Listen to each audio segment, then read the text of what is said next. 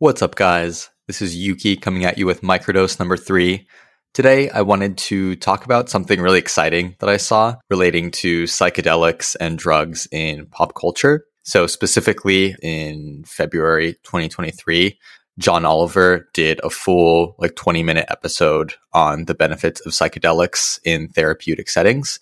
And I wanted to dive into some of the topics that he covers within this video. And I was just really excited to see such a high profile show and dude talking about psychedelics in such a beneficial setting. So I'll see you in a few seconds.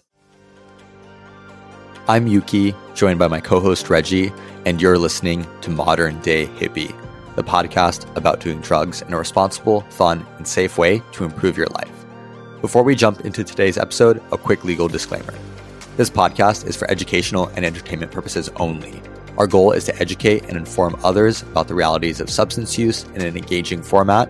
By listening to this podcast, you agree not to attempt to recreate anything found in this episode or any of our other content. We are not confessing to any acts stated in this podcast. The content in this episode should not be treated as factual or real in any way. Now, with that, we hope you enjoyed today's show. All right, just to kick off with a bit of context. So if you've never heard of John Oliver, he's this kind of late night talk show host. He's British. He has a very British, dry sense of humor, and all of his bits, which he's been doing for many, many years now, a lot of them are poking fun at the US, politics, the economy, and just all the crazy shit. And he does kind of half educational, half entertainment content, specifically relating to things happening in the world, current events, things like that. When he released this episode specifically on psychedelics for therapeutic purposes, I was really stoked to dive into it, to listen to it, and to share some of the findings that he had, some reflections that I had on it, and to share it with you guys in today's microdose. So he starts off the bit, and I'll link the YouTube link to the show. It's about 20 minutes long, but great watch. So he starts it off with this hilarious clip of a BBC reporter who's doing reports on a big drug bust that just happened somewhere behind him. And he's literally standing right next to this giant pile of burning drugs. And apparently this was 8 tons of confiscated heroin, opium, and some other drugs. And this reporter, you can tell as he's, talking into the camera and trying to give, a professional story to BBC, he just can't hold himself. He just can't help but giggle and just kind of act a little bit crazy and fall apart. He'll just have this really funny devilish smile, and he can't keep it together. And I thought that was really funny. This is probably the most fucked up reporter that has ever been aired on TV or seen anywhere. Now, the focus of this John Oliver bit is specifically on psychedelics as they apply to therapy. So he kicks off with a very kind of bright and funny example of what psychedelics can do. And so he plays this clip of A$AP Rocky talking about the first time he ever did LSD and how he was having sex on the LSD and he literally saw a rainbow shoot out of his dick and make the sound of a piano playing while it came out. And that this was just a wild experience that he had the very first time that he ever tripped. Then John Oliver transitions to talking about some great endorsements from people who were treated with psychedelics.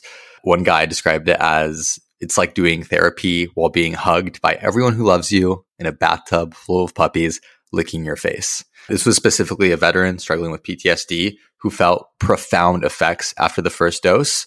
And he said that there was about a 60% reduction in his symptoms of PTSD immediately after that first dose. There were also some clinical trials of MDMA for treating PTSD, and 2/3 of patients that took this clinical therapy no longer qualified for a PTSD diagnosis 2 months after that treatment. That means that 2/3 of these people literally no longer qualified to be considered under PTSD just 60 days after this experimental treatment. Now we go into a little bit of a history lesson. So John Oliver lays out that we actually used to be at this similar stage with psychedelics, but we really fucked it up. There was a lot of research, there's a lot of promise with psychedelics back in the 60s and 70s, but we messed it up. Historically, psychedelics were originally used by indigenous groups, so things like psilocybin, ayahuasca, stuff like that. And LSD was first synthesized in a Swiss lab in the 1930s. Now, in the 1950s, there was a random banker dude, I think from New York, who heard stories of this indigenous Mexican lady who had magic mushrooms and used them for healing. And so he kind of tracked her down, went to her village and, experienced the magic mushrooms that he offered. He actually recorded his story and it was published in Life magazine in 1957. At the time, Life magazine was literally the biggest publication in America. So it was something that pretty much every American adult read. And one of the main stories in that issue was this banker story about trying magic mushrooms in Mexico. After that story came out, it actually started a stampede of just crowds going to this lady's village. And it pissed off the locals in that village so much that they actually burned down her house to try to get her to leave and get people to stop coming to their village from the US to try the magic mushrooms. Things really amped up when the US military started doing tests where they would drop psychedelics on enemy soldiers.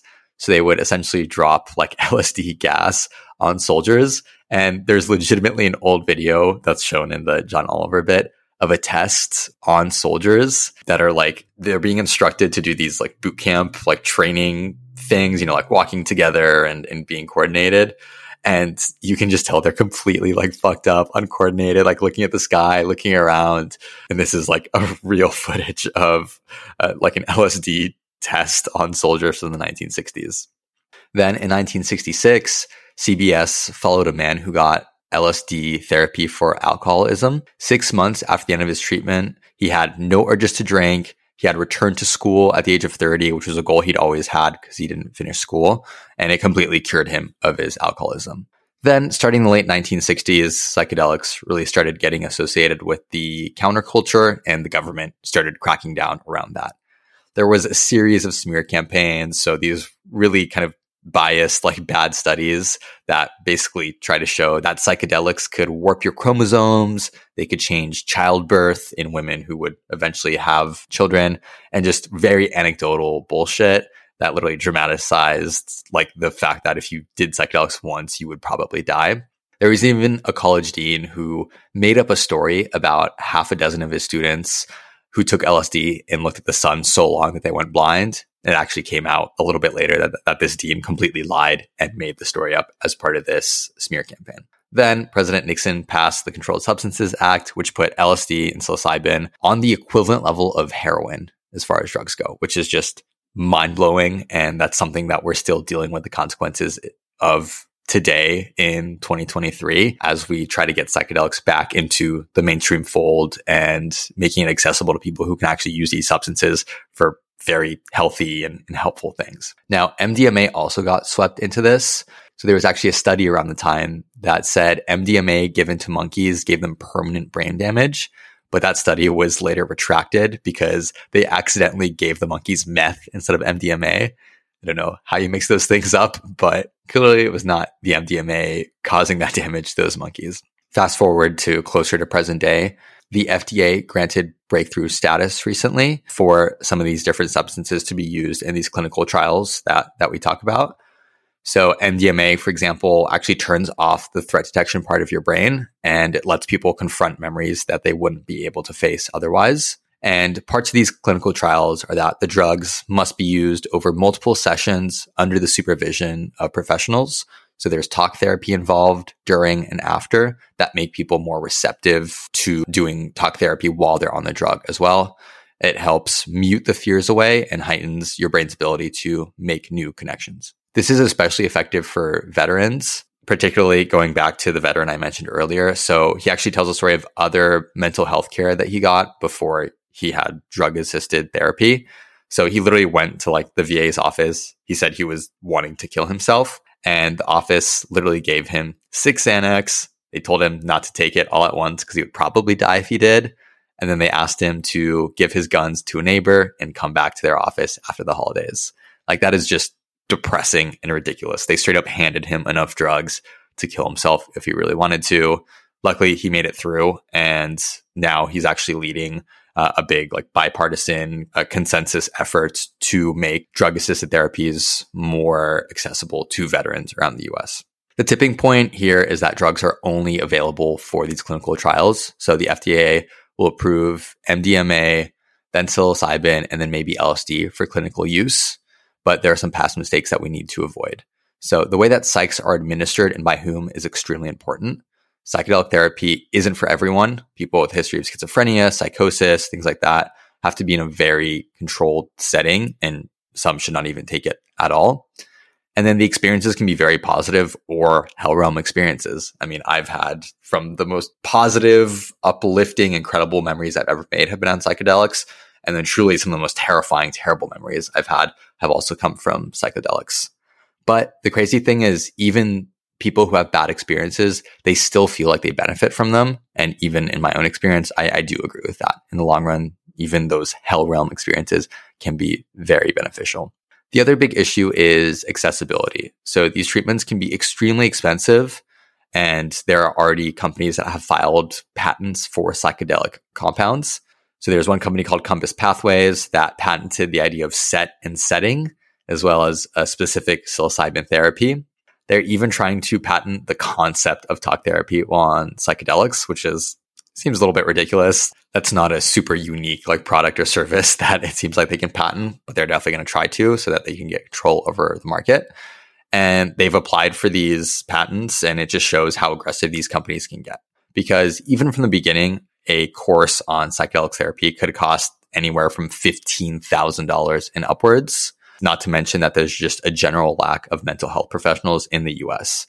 So you're going to have these really big ticket prices for this therapy that is going to work extremely well, but most people will not be able to afford it. And imagine trying to get insurance companies involved in this.